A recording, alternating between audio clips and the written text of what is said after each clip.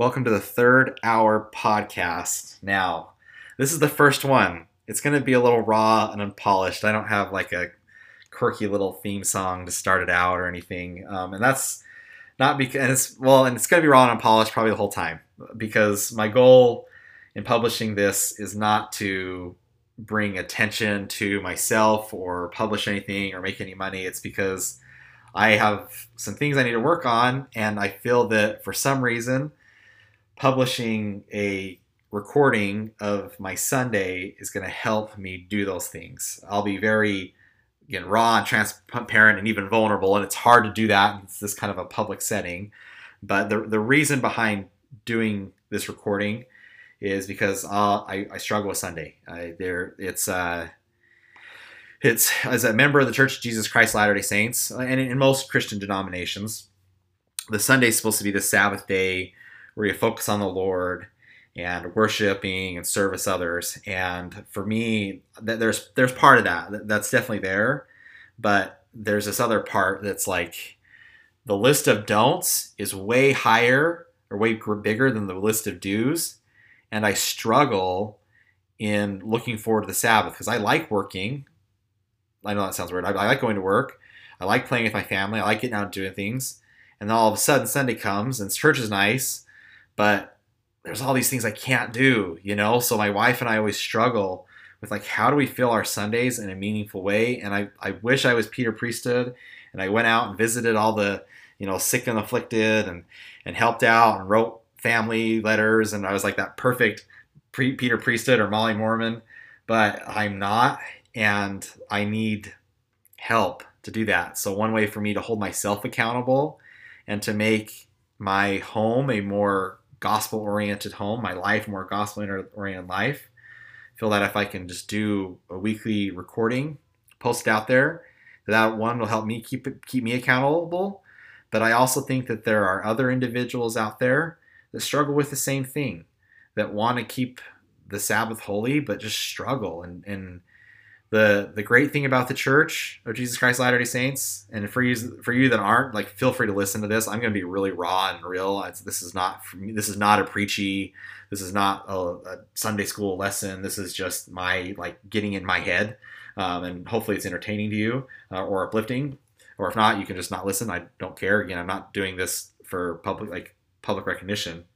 I'm doing this to help myself and hopefully help others that are struggling out there.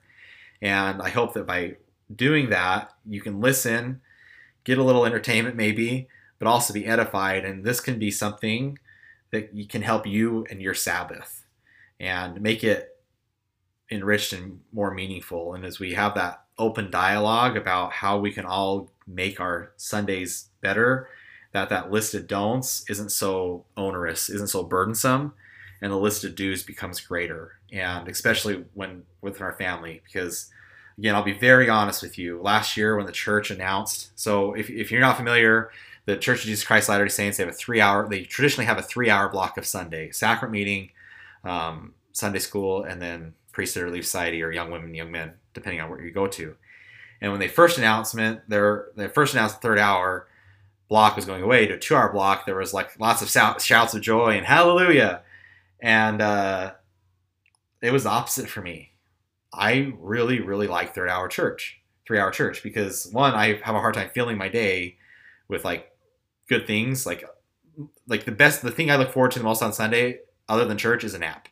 And I think, I'm not saying naps aren't bad. I'm probably going to take one today. I will take one today. But when they took away the third hour, I was like, well, shoot, that's one more hour I have to watch my kid. My 3-year-old, even though I love spending time with him, it's nice to go to 2 hours of church and talk with adults and have a spiritual discussion. And it's a challenge to say, oh man, how do I bring this gospel-centered, this gospel-oriented, home-centered, whatever thing, I can't even say it right, to the home. I struggle with that.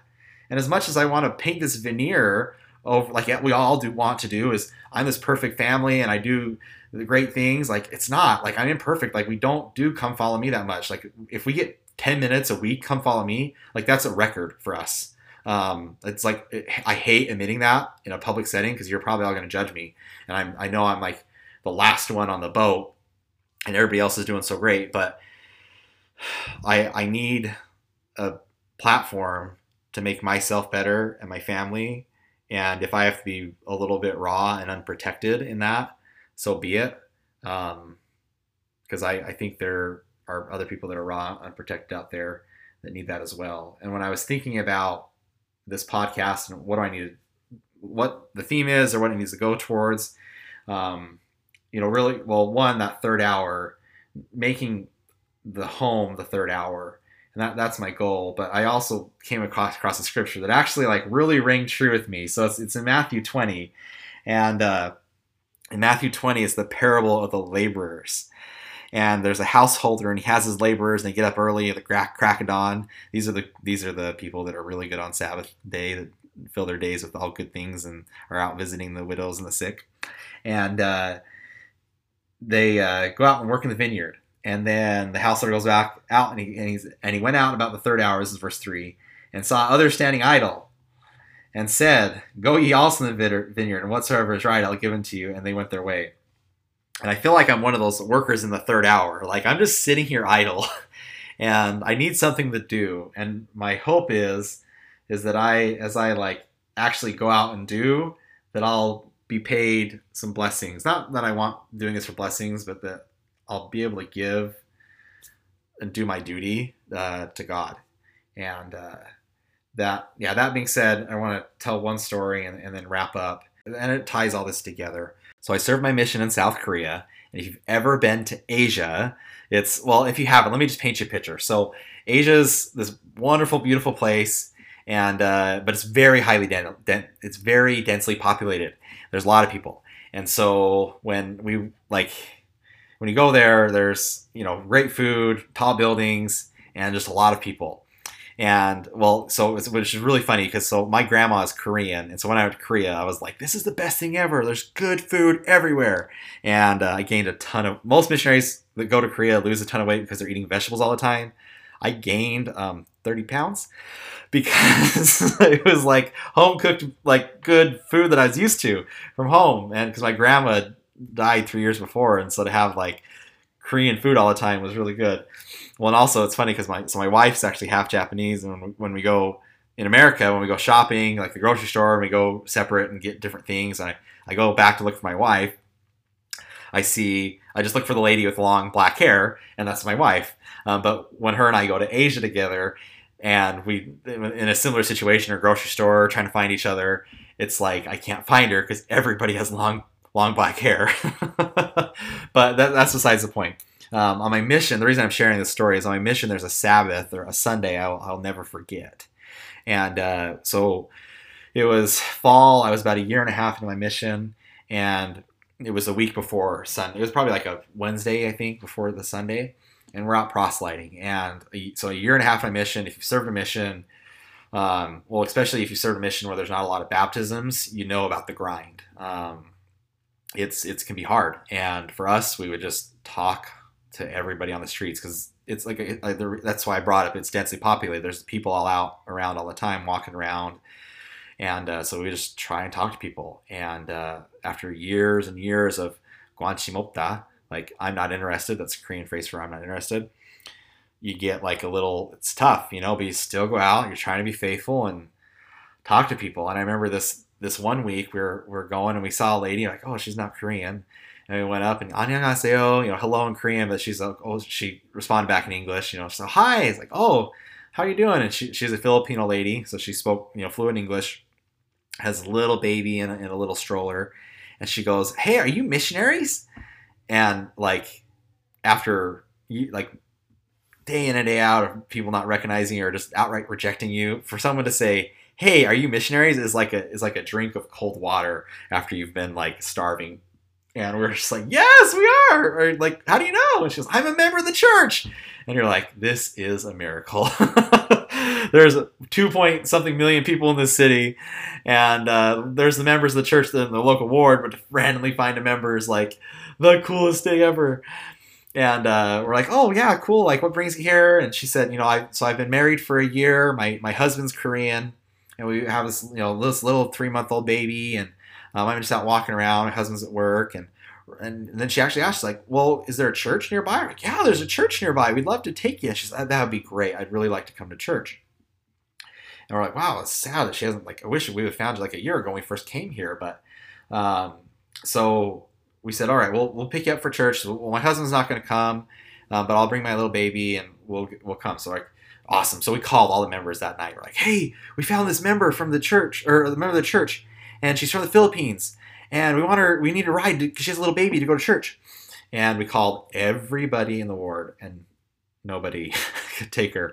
And so we're like, okay, we'll just got to get a taxi. And like, we didn't have a lot of money because we're missionaries. So we got up early in that morning. I think it was like a 45-minute walk to her house, somewhere around that. And we woke up like early, left our house at 7:15 because church is at 9, and just started walking. And get to her house, or maybe it was later than that. I don't know what the time it was. Don't judge me on the timing. But either way, we got to her house, and she's there, and got her little one. And we're like, okay, let's get in the taxi. And it's a rule of missionaries, you can't have you have to have a male 18-year-old or with you. So we got a taxi driver. He counted and took us to the church. So we get to the church and we sit in the back because she needs translation. She's not fluent in Korean at all. She speaks a little bit here and there. So it must have been really hard for her because she just a language barrier for a year. You're married to someone, but you're in this country where you don't speak the language. You have this little baby. I mean, that must have been, I can't imagine how hard that must have been. But we're in the sacrament meeting. I start translating for her, and she would just interrupt during the meeting and do just trying to chat. And I thought that was kind of interesting. Looking back, it's probably because she didn't get to talk with someone in a language she was conversing in frequently, and she just needed someone to talk to. But at that moment, 21 years old, immature, and I'm in sacrament meeting trying to translate and getting all these glares from members because we're talking in the middle of sacrament meeting. I was honestly a little annoyed, And the sacrament meeting keeps going, trying to translate. She's talking, interrupting, and you can tell something's on her mind or bothering her. And then sacrament meeting wraps up, and everybody kind of starts clearing out, and the air gets really heavy, and she just starts crying, and just uncontrollably. And my companion and I look at each other like, what's going on? And it all comes out. She had been in the Philippines with her family, and her father had been diagnosed with a rare form of cancer, and they couldn't afford the treatments, so they sold her to be a bride to some man in Korea so her father could have pain medications to end his life. And she said that her husband was a good man and treated her well, very caring, but she had a hard time contacting her family. And I thought she was going to ask for money or help, but she never asked for that. She just needed someone to talk to. She needed someone to know that it was tough. And I think what had happened was she hadn't had a Sunday for a long time. And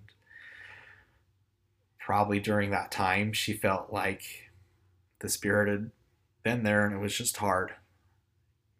And she has this little baby, and she can't speak, and she's far from home, literally sold away from home. And she needed someone to listen. And that Sabbath hopefully helped her. I don't know. Looking back, there's probably more I could have done. But there's another third hour that helps me relate to this lady who literally sacrificed herself so her family, ease the pain of her family. And it's in Mark 15. And it goes like the story begins like this. And so Pilate, willing to content the people, released Barabbas unto them, and delivered Jesus when he had scourged him to be crucified. And the soldiers led him away into the hall called Praetorium, and they called together the whole band.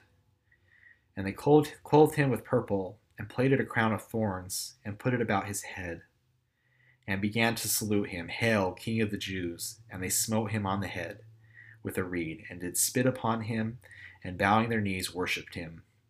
And when they had mocked him, they took off the purple from him, and put his own clothes on him, and led him out to crucify him.